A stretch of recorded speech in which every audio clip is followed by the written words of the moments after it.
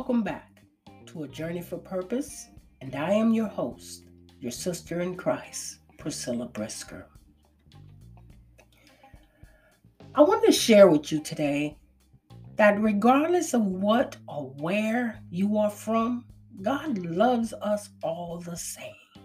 Sacrificed his son, his only begotten son for all of us. And he has purpose for each one of us. Romans 2:11 of the King James Bible says, "For there is no respect of persons with God." See, when I gave my life back to God, I discovered I had purpose for being here.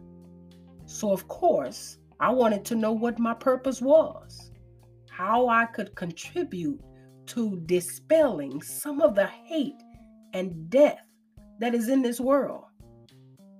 And was that a part of my purpose?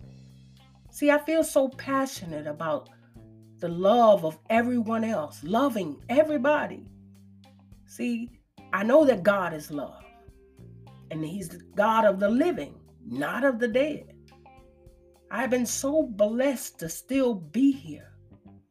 When I was raising my kids, I felt I was still here because nobody would love my kids the way I did. Nobody would take care of them to the best that I could, that I did.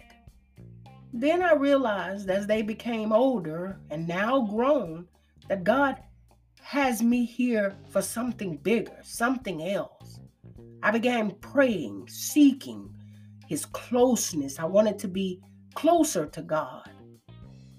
And I knew the only way there was through his son, Jesus Christ. And I wanted to find out what my purpose was, what it is. Studying the Bible several times a day, praying for guidance. I was determined to know what my purpose was. You see, I have been blessed in so many ways. God placed me in a church for the first time I was able to hear him. Believe it or not, the first sermon I heard was to come out from among them. I learned getting to know God was in the willing of myself to want to and to want to hear from him.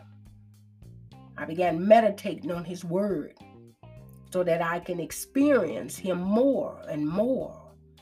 And I've always walked away from church, from my home studies, wanting more. But what I now know is that what I will always want more. In my hunger for God, I realized that the eyes of my heart were being enlightened, as scripture says, to so many things around me. For instance, how irrelevant is it to be wondering about what someone else was doing or why they were doing it, or even why they behave the way they do? All God wants us to do is to focus on him. Colossians 3:2 of the King James Bible says, to set your affections on things above, not on things of this earth. I have spent so much time worrying about thoughts of others, how someone else will react if I do this or if I do that, when I should be worried about, not worried, but handling the business of the kingdom. See, the thoughts and actions of others does not matter. Only the will of the Lord, what he has me here to do, who he says I am. That as long as I am working in the will of God, everything else is of none effect to the purpose he has placed me here for. We are to work for God's kingdom as a conglomerate for the edification of his church in the purpose that he has created us to be. So discovering the purpose for our lives bring us the peace and love that we all long for. Staying consistent in studying and meditating on God's word. Being willing to ask, to conversate with God. That he will show us who we are and will bring forth our purpose and a happier life. Letting go and letting God. Because everything will then make sense. You will not know from where you start to where you're going to end. but you will have trust in God, and He will direct your path. When you listen, remember, His word says, "My sheep know my voice.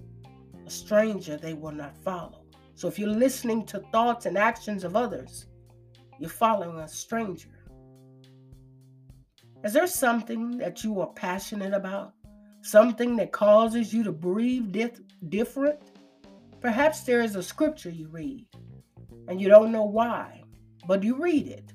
You hear it and then it does something to you. So you read it again. You should explore that passion. Meditate on that scripture. Ask God about it. There's one thing you must know about this process. It will show you the parts of yourself that you deny, or perhaps even forgot were there.